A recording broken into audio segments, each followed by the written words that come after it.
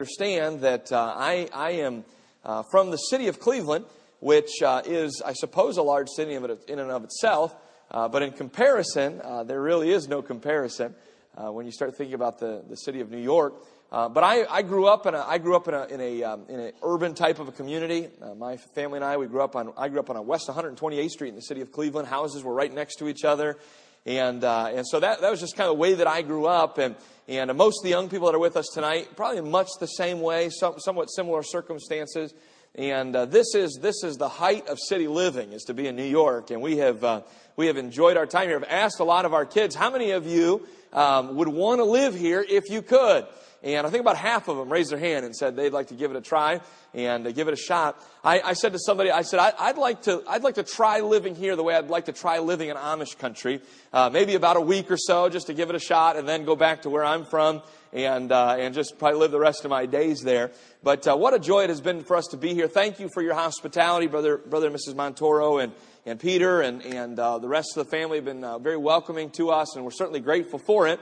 I well remember the days when he was instructing me in the instrument of the clarinet, and I tell the story all the time that I wanted to play the tuba. But when I got started, I was just in fourth grade, and Mr. Roush, who was the music teacher at our school, said, "Peter, your lips aren't big enough." That comes as a great shock, I'm sure. And he said, "Your lips aren't big enough. You have to pick up another instrument." And so I chose the clarinet, and the rest is history, I guess you could say. But Brother Montoro, your pastor, spent maybe a year or so, and I remember getting some lessons from him, and I could take you to the same place where we used to get those lessons, and certainly enjoyed it. We're in Acts chapter number 16 tonight, Acts chapter number 16, and I want us to focus in on verse number 9, if you would, for our text, Acts chapter 16 and verse number 9, where the Bible reads, "And a vision appeared to Paul in the night. There stood a man of Macedonia and prayed him, saying, 'Come over into Macedonia and help us.' And after he had seen the vision, immediately we endeavored to go into Macedonia, assuredly gathering that the Lord had called us for to preach the gospel unto them." A few things that I want to point out as we're just getting started tonight in the message, and we'll jump into this whole passage and look at it a little bit closer as we go forward from here. But one of the things that jumps out to me as we get started tonight is just the obedience of Paul and those that traveled with him.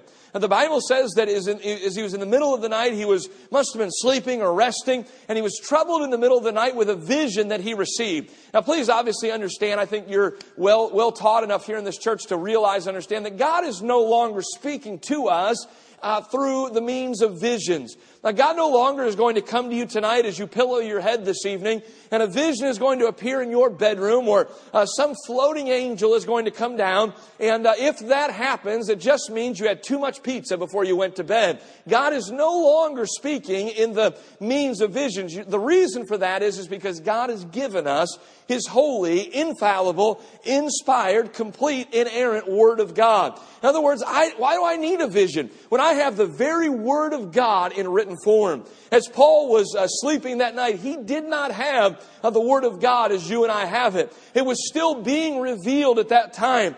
God was still using holy men of God to speak as they were moved by the Holy Ghost. And so occasionally God still used the means of visions to communicate a message. God's no longer using that. You and I have God's Word. In fact, the Bible tells us, Peter himself said, I believe in the book of 1 Peter, he said that we have a more sure word of prophecy. You know what he was alluding to? He was talking about the experience that he had on the Mount of Transfiguration. The Bible says that Peter and James and John went up to the Mount of Transfiguration, and they saw Jesus himself in His glorified body with Moses and Elijah. And yet Peter said, I want you to know something, that the Word of God that is being given to us is a more complete written revelation of God Himself than if you were to have Jesus standing in front of you and if you were to have Moses and Elijah standing in front of you. So this book is without comparison in our day and in our age for our spiritual lives. And so we see here that God was still using the means of visions to communicate. But notice when they received this vision, the Bible says that immediately we endeavored to go into Macedonia. I want to ask you this question. How are you in this area of obedience? As God speaks to your heart, as God moves in your life to make a decision for Him. Maybe it's in the area of surrender. Maybe it's in the area, maybe even in salvation. Maybe there's someone here tonight and God's been working on your heart about receiving His Son, Jesus Christ, for yours as your Savior, to give you the hope of eternal life. Maybe it's in the area of your finances. God has begun to deal with you in a certain way, and yet so many times we hold back on God. We want to delay. We want to hesitate. We want to make sure we get all of our ducks in a row. Not the Apostle Paul. The Bible says that when he received this vision, he said immediately we desired to go into Macedonia and to preach the gospel to them. And so this passage of Scripture is well known. It's well known by many of us. This is the Macedonian call. And yet I want us to look at some things here tonight that maybe while they're not new to us, maybe they'll inspire us and challenge us and convict us in a greater way. I want you to notice in verse number 9, there's a phrase that is given, and it's a request that is made by this man of Macedonia. And it's the very end of that verse where he says, "Come over into Macedonia and help us." Now, I want to preach tonight on that thought, help us. Would you bow your heads and close your eyes with me here tonight as we ask the Lord's blessing on the message? Father, we thank you for the day that you've given us. Lord, we as our group from Cleveland, we've enjoyed our time here. It's been an eye-opener in many ways as we have seen one of the greatest cities in all of the world. And Lord, I pray that our young people and I pray that our adults that are with us on this trip would not have just seen some beautiful sights. I pray that we would not have just seen some massive buildings and maybe had opportunity to get some neat gifts or souvenirs. But Lord, I pray that even in a greater way that we have, through our time here, have been impressed in a major way about the need in this community. The need in this area, the northeast corridor of the United States of America. I pray that our young people would get a vision to see that there's a great need. People need the gospel. Lord, I pray that you would work in our hearts and our lives. I pray that the good folks here at the Open Door Bible Baptist Church tonight would be challenged through this message. And Lord, that you would take our time together tonight and that you would use it in a great way for your honor and for your glory. In Jesus' name we pray. Amen. A young lady by the name of Alila stood on a little beach holding her tiny infant son close to her heart. Tears began to well up in her eyes as she began slowly walking toward the river's edge. She stepped into the water silently, making her way out until she was waist deep, the water gently lapping at the sleeping baby's feet. She stood there for a long time, holding the child tightly as she stared out across the river. Then all of a sudden, in one quick moment, she threw the 6-month-old baby to its watery death. Native missionary by the name of M.V. Varghese often witnesses among the crowds who gather at the Ganges River. And it was he who came upon Alila that very same day, kneeling in the sand uncontrollably and beating upon her breast. With compassion, he knelt down beside her and he put his arm around her and asked her simply what was wrong. Through the sobs, she told him, "The problems in my home are too many and my sins are heavy upon my heart. So I offered the best that I have to the goddess Ganges, my firstborn son." Brother Varghese's heart ached for the desperate woman. And as she wept, he gently began to tell her about the love of Jesus and that through him, her sins could be forgiven. You can imagine as she looked at him strangely, she said, "I've never in my whole life heard that before." She said through tears, Why couldn't you have come just 30 minutes earlier? If you would have come just 30 minutes earlier, my child would not have had to die. Now, I understand that illustration and that story that is a true story as far as I know is somewhat extreme. I realize that across the city of New York and across the United States of America, most moms that are having a troubled time in their life are not taking their children and throwing them to their death. Now, I realize most are not going to that extreme, but I use that to illustrate tonight that there are people all around this world that are looking for some hope. There are people that are desperate for some hope. There are People that'll do just about anything so that they could try and appease the guilt that dwells inside of them. We have just come through the Easter week, and every year at Easter, we hear the stories of the people in the Far East, especially in the Philippines, where Catholicism rages in a big time way. We see people that'll literally nail themselves to a cross. I know of groups of people that will crawl for miles upon their knees till the time when they get done. Their hands and their knees are bloody and they're bruised and they're battered. And in some effort, they think that they're appeasing some God somewhere. And people go to all different lengths so that they might have some type of spiritual peace and some type of spiritual rest. And I think to myself, it's amazing that when God has done everything for us, that sometimes the human race makes things so hard. We have people that'll do just about anything to try and appease some type of a God and to try and find some type of a hope. And I want you to think about the fact that there are millions all around even this very city that are crying out just like this man of Macedonia did when he cried out, "Help us, someone come and help us, someone come and give us the gospel." This was not a cry for financial help. This was not a cry for political help. This was not a cry for medical help, even though all of those things are good in and of themselves. And I know lots of missionaries that'll use those tools to try and give the gospel to people. But that was not the crux of this cry. This was a cry for spiritual help.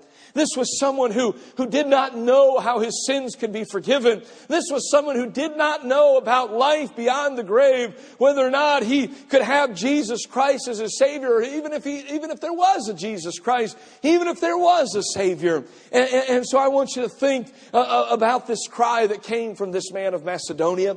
I remind you of the Lord Jesus Christ as he was here on this earth in the Gospel of Matthew in chapter number 9 and verse number 36, where the Bible says, "But when he saw the multitudes, he was moved with compassion on them because they fainted and were scattered abroad as sheep having no shepherd." I want to ask our young people that are with us this week, how many of you saw the multitudes walking across the streets of Manhattan this day and yesterday? How many of you have seen the multitudes on the subway trains and walking up and down the streets? Probably 95% of them, maybe more, maybe a few less, do not know Jesus Christ as our personal Lord and Savior. That ought to motivate us. That ought to move us. It ought to drive us to our knees as it did to the Lord Jesus Christ. The Bible says that when he was here and in his ministry that he saw the multitudes and he was moved with compassion on them. When was the last time you were moved with compassion? When was the last time the Holy Spirit gripped your heart about something? We get so caught up in this life and we think about the things that appease us and the things that we enjoy and the things that we want to spend our time doing. But when was the last time you thought about what you could do for the Lord? When was the last time you thought about how your life could count for eternity? I want you to notice that in this passage of Scripture, we find some men who responded to a call. We find some men who, as a result of their time in Macedonia and their obedience to the call of God, they literally changed the world because of their obedience. And I want you to notice that there are three characteristics that are found in this passage that give us some insight into the type of people that the Lord uses. Many of you may be interested in this, some of you may not. I've always been a sports fan. I've always enjoyed athletics and competition, and of course, as a fan of Cleveland sports teams, it's always about next year. And ever since the football season ended this year, all that they've talked about on the radio is who are the Browns going to draft. And, who's going to be the next. In fact, they say the only Super Bowl that's ever played in Cleveland is on draft day. That is our Super Bowl. And it's the only day that we can really get excited about. Maybe this guy we drafted is going to be the next hope for our football team. And, I think about this. I think about this thought. I would never be considered to be drafted by an NFL football team. Why? Well, number one, because I've never played football a day in my life. I'm talking about organized, competitive football. Number two, I am now almost 33 years old, and my days, well, I was never in shape, but my days of being in any type of athletic shape are long gone. And so they would never even consider me. If I went to the Cleveland Browns training camp, I said, look, I'd like to try out for a position. they'd probably have to pick themselves off the floor from laughter.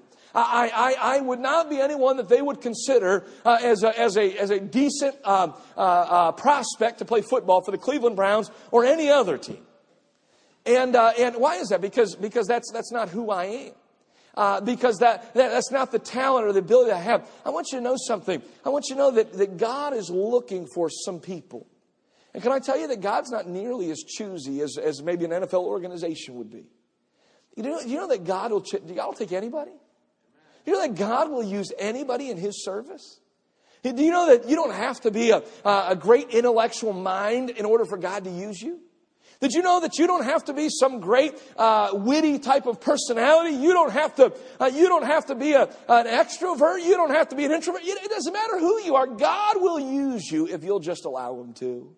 And here in this passage of Scripture, I think we find three characteristics of the type of people that God uses to accomplish something for Him. I want you to notice, number one, we find that He uses people or men or women who are controlled by the Comforter. Controlled by the Comforter. Would you look at verse number 6?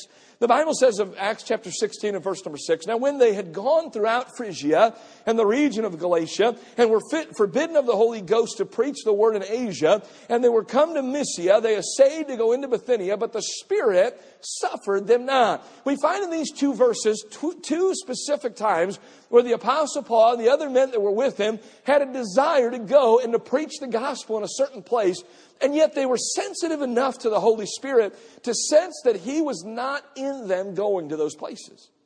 Now let me ask you this question. Can you preach the gospel to the wrong crowd? Is it possible? Is it possible for me to open up my Bible and to witness to the wrong person? Can that be done? Does not the Lord want everyone to hear the gospel? And yet we see here that the Bible on two occasions, the Holy Spirit suffered them not, or the Holy Spirit in one instance, the Bible says that He forbade them or forbid them from preaching in a certain spot. And they were sensitive enough to the Holy Spirit to understand where He was directing them and where He was leading them. Now let me ask you this question. When was the last time the Holy Spirit spoke to you? Can I tell you something? That the Holy Spirit, if you allow Him to, He will speak to you on a regular basis. Did you know that if you allow the Holy Spirit to, that He'll talk to you daily, multiple times throughout the day? I venture to say that there's maybe someone in this audience tonight, in this church house tonight, that maybe it's been a long, long time since you've heard the Holy Spirit in a very clear, in a crystal clear way. Maybe the last time you heard Him was when you got saved. Or maybe you surrendered your life to the Lord a long time ago. Can I tell you something? That doesn't mean that He's not still trying to talk. It doesn't mean that He's not still trying to communicate with you. It just means that you and I sometimes we crowd Him out of our lives. Sometimes the noise is turned up in so many other areas that we cannot hear Him. He's trying to communicate to us. He desires to speak to us. But because we've got so many other things going on, we cannot hear what the Holy Spirit has to say. The Bible says that these men were controlled by the Comforter. In other words, the Holy Spirit said, "Look, it's not that I don't want you to preach the gospel over there, but you know what had happened? They had already preached the gospel in those areas. The gospel had already been there. God's desire was for the gospel to spread around the world. Someone has said it's the shame that some people have heard the gospel more than once when there are some that have never heard it at all." I think to myself, not only have I heard it more than once, I've heard it thousands of times. I've sat in church my whole life. I was raised in a Christian home. From the time that I was just a tiny little baby, I was taken to the church nursery and dropped off. And I remember sitting in church services week after week, month after month. I was there for revivals. I was there for missions conferences. I was in a Christian school, and so we had chapel and we had a Bible class every day. And I think to myself, I've heard the gospel so many times. And yet, there are people all around this world that have never heard it once. I wouldn't be surprised in a city of this size and magnitude if there are people maybe even on this very street out in front of this church that even though there's a good Bible-believing, Bible-preaching Baptist church here, maybe they've never heard the gospel even one time. I told you earlier that we come from Cleveland, Ohio, and while Cleveland, Ohio is not a massive city, it is a larger community. And we've had children come in off the Sunday school bus. And they've come in, they've sat in a Sunday school class, and they've been taught about Jesus. And we've had children literally raise their hands and ask the Sunday school teacher, excuse me, ma'am, who is this Jesus that you're talking about? That's in the city of Cleveland. That's in the Midwest of the United States of America. That's in a place where they should have at least heard the name of Jesus one time. If that's going on here in the United States of America, can you imagine what's happening in Indonesia? And can you imagine what's happening in China and in Russia and some of these other places where the gospel is not nearly as prevalent as it is here today? I wonder if maybe there's some young people in our churches. I wonder if there's some adults in our churches where the Holy Spirit has tried to get a hold of your heart and has tried to say, hey, I want you to take the gospel to some of these people. And because we've been too busy, we've had too much noise in our life, we've missed the Holy Spirit's call. Because we were not willing to be controlled by the Comforter. As a result of that, maybe hundreds, maybe thousands have gone out into eternity and have never heard the gospel of Jesus Christ because we were unwilling to just allow our lives to be yielded and controlled by the Comforter. I want you to notice, number 2, not only were they controlled by the Comforter, but they were captivated by the conditions. Would you look in verse number 9 again? The Bible says that a vision appeared to Paul in the night. There stood a man of Macedonia and prayed him, saying, come over into Macedonia and help us.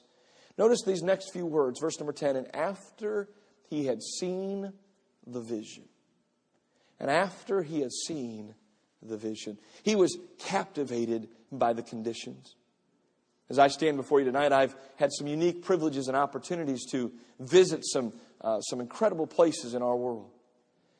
Just a few short months ago, I had opportunity to visit some countries in Eastern Europe, Romania and Hungary and Austria and Slovakia, and to preach in some of those very countries and to open up the Word of God and to share the gospel of the Lord Jesus Christ with them. What a privilege that was.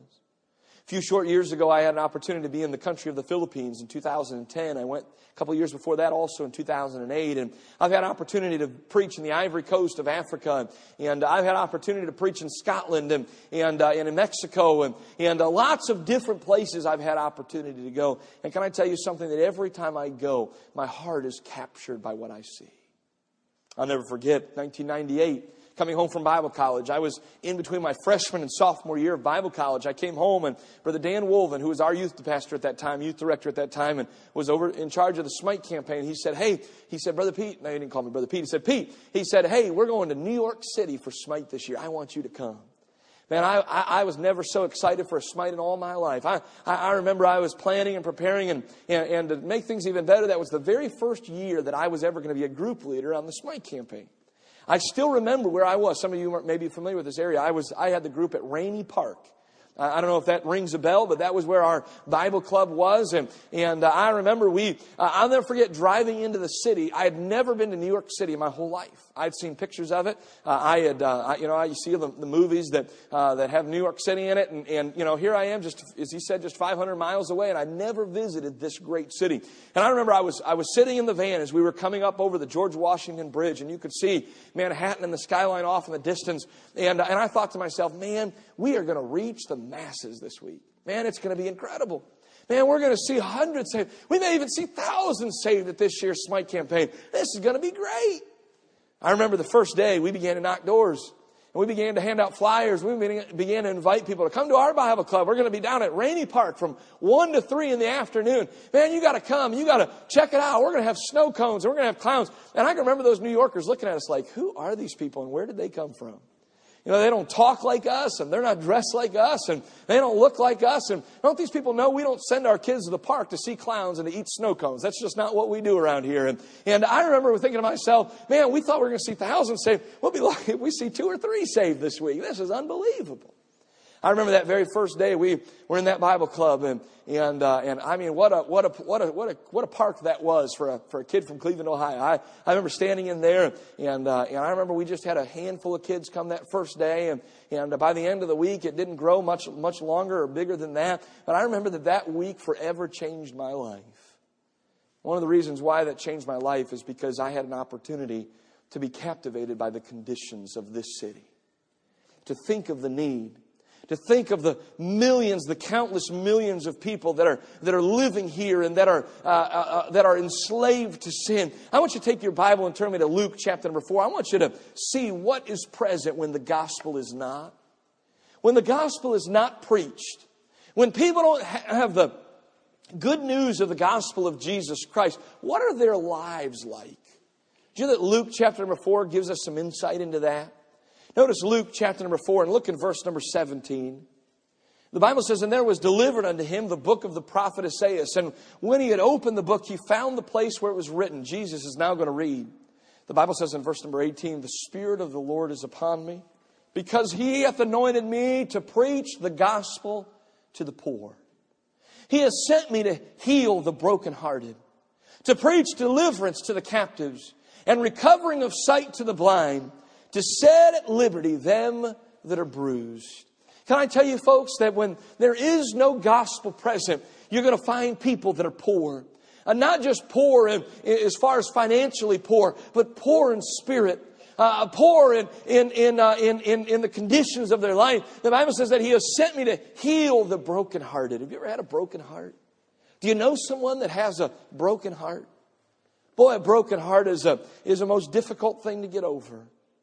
You know, it's not like you just go to the doctor and the doctor says, "Here, take this medicine and it'll heal your broken heart." I know people that have had their heart broken that have never recovered from it. Some tragic event has occurred in their life and they've never gotten beyond it. The Bible says that the only true cure for a broken heart is the gospel of Jesus Christ. The only way that a broken heart can be healed is through someone opening this book and preaching the gospel unto them. He says not just to heal the brokenhearted, but to preach deliverance to the captives and recovering of sight to the blind, to set at liberty them that are bruised. The vision that Paul received that night, as far as what the Bible gives us, it doesn't elaborate a whole lot on what Paul saw. The Bible just says that there appeared to him a man in Macedonia, and he cried out, "Come over into Macedonia and help us." The Bible does not tell us what the man looked like. The Bible does not tell us whether he was poor or whether he was rich. The Bible does not tell us what nationality he was, other than just he was a Macedonian man. It could have been someone that was from somewhere else, but he just happened to be living in Macedonia. But the Bible does tell us that after he had seen the vision, Paul saw something that night. Can I tell you something? That the number one thing that you need in order to be effective in preaching the gospel is not seeing the conditions of people. It's loving the Lord first and foremost. But can I tell you something? That once you see the conditions that are out there, it'll change your life. I'll never forget. I think I was sharing this story with someone this week on this trip that we were in the Philippines, and we had a group of teenagers with us back in 2008. And there was a little boy running around, and he was part of the orphanage that was there in the Philippines. And of course, that orphanage is special to our church because Dr. Roy Thompson, who was our founding pastor, helped establish that orphanage. He and Brother Clayton, and so here was this little boy. He was a cute little boy, and I asked Brother Ed Lorena, who's the pastor. I said, "Sir," tell me the story of this little boy. How did he end up in this orphanage? He said, "Are you sure you can handle it?" And I said, I think I can. I said, "Go ahead and tell me the story." And he said, "Well, that little boy," he said, "his mom came one Sunday to one of our big days. Whether it was a friend day or an anniversary Sunday, I don't necessarily know the whole story, but he said his mom came and he was just a little baby. And he said his mom took him and she dropped him off in the nursery and must have gone on to the service. As far as we know, we don't know. Maybe she didn't go to the service or not." He said, "But when the service came to a conclusion, she never came and picked him up." He said, "We waited for 30 minutes and she wasn't there. And we waited an hour and she still wasn't there. And we waited 2 hours and she still wasn't there." He said, "We had no information on this little baby. He could not speak for himself. He was just an infant. And we didn't know where to go or what to do. And fortunately, we had this orphanage. And we've just taken him in. We never heard back. We never heard from his mother ever again." I think to myself that there are children that have been abandoned like that all across this world. That there are children that have grown up in terrible circumstances, in terrible homes. And what do they need? They don't need more money from the United States of America. They don't need more government programs. They don't need a little bit more food to put in their belly. And those things, there's nothing wrong with those things. But at the end of the day, the thing that they need the most is they need the gospel. That's the only thing that will change their life. And we must be captivated by the conditions if we're going to reach this world for Christ. I want you to notice lastly, and we'll be done. Not only were they controlled by the Comforter, and not only were they captivated by the conditions, but I want you to notice that they were confident in their creed. Would you go back with me to Acts chapter number 16? Acts chapter number 16. Look at the end of verse number 10. The Bible says that after he had seen the vision, immediately we endeavored to go into Macedonia, assuredly gathering that the Lord had called us for to preach the gospel unto them. I love how Paul did not waver in his obedience to the Lord Jesus Christ. I love how Paul didn't walk into Macedonia and say, okay, fellas, what's going to be our plan of attack? Maybe we should just, do this, or maybe we should do that. No, the Bible says Paul went into Macedonia and he said we were assured that it was our opportunity to preach the gospel of the Lord Jesus Christ to them. Can I tell you that Paul's obedience to the controlling Comforter, Paul's obedience to the Holy Spirit affects you and I today? Do you understand that Paul's desire was to continue preaching in Asia and Asia Minor? The Bible tells us that. And the Holy Spirit said, no, I don't want you to go there. I have other plans. I want you to go into Macedonia. And he enabled Paul to see that vision. And Paul was obedient to the Holy Spirit's command. And as a result of that, the Bible says that Paul took the gospel not further east, but Paul took the gospel west. Do you realize that from Macedonia, the preaching of the gospel in Macedonia, and that's basically modern day Greece, as a result of the Bible being preached there, the Bible was able to be preached into Europe. And do you realize that in the 1500s and 1600s and 1700s, there were people from Europe that said, hey, look, we want some religious freedom and we want some religious liberty. And so they made their way here to the United States of America. And do you realize that from the United States of America, the greatest missionary effort, the greatest thrust of missions in the world has ever seen has come from this land? And it all started with the Apostle Paul and the others that were traveling with him, being willing to be obedient to the Holy Spirit's call. I shared with you that I was preaching in the Philippines in 2008.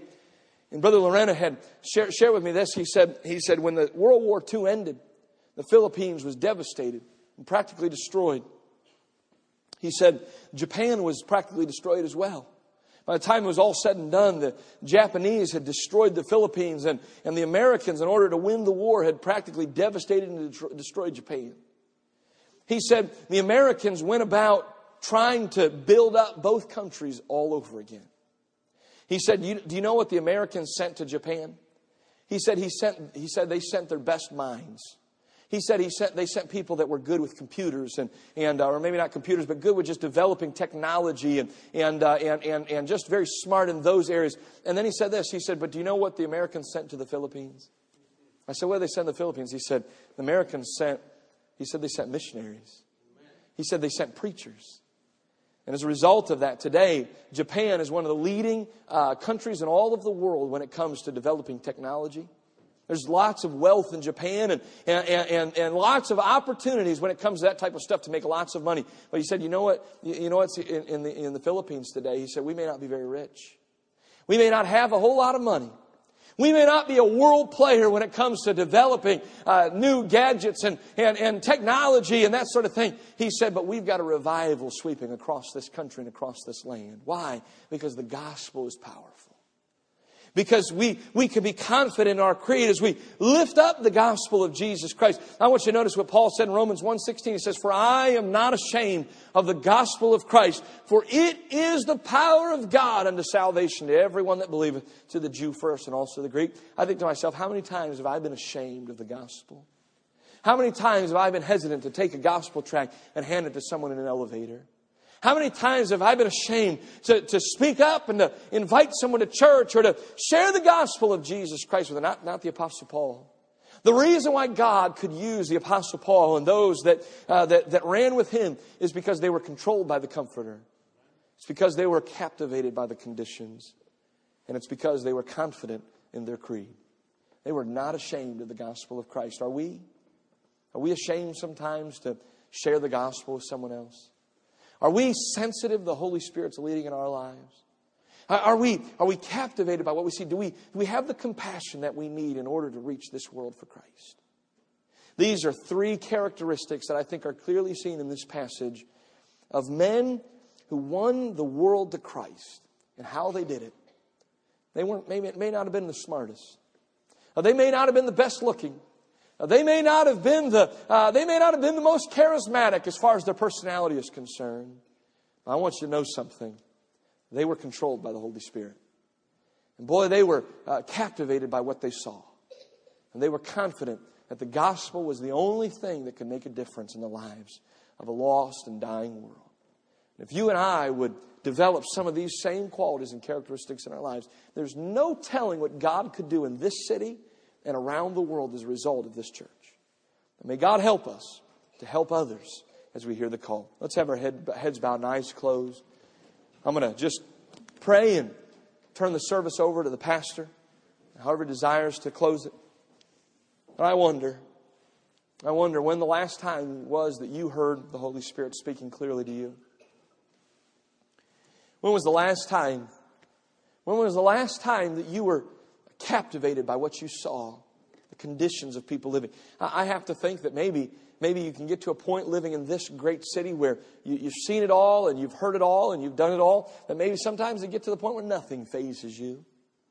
Nothing affects you. We've seen that before. We've seen people living like that before. It's not that big of a deal.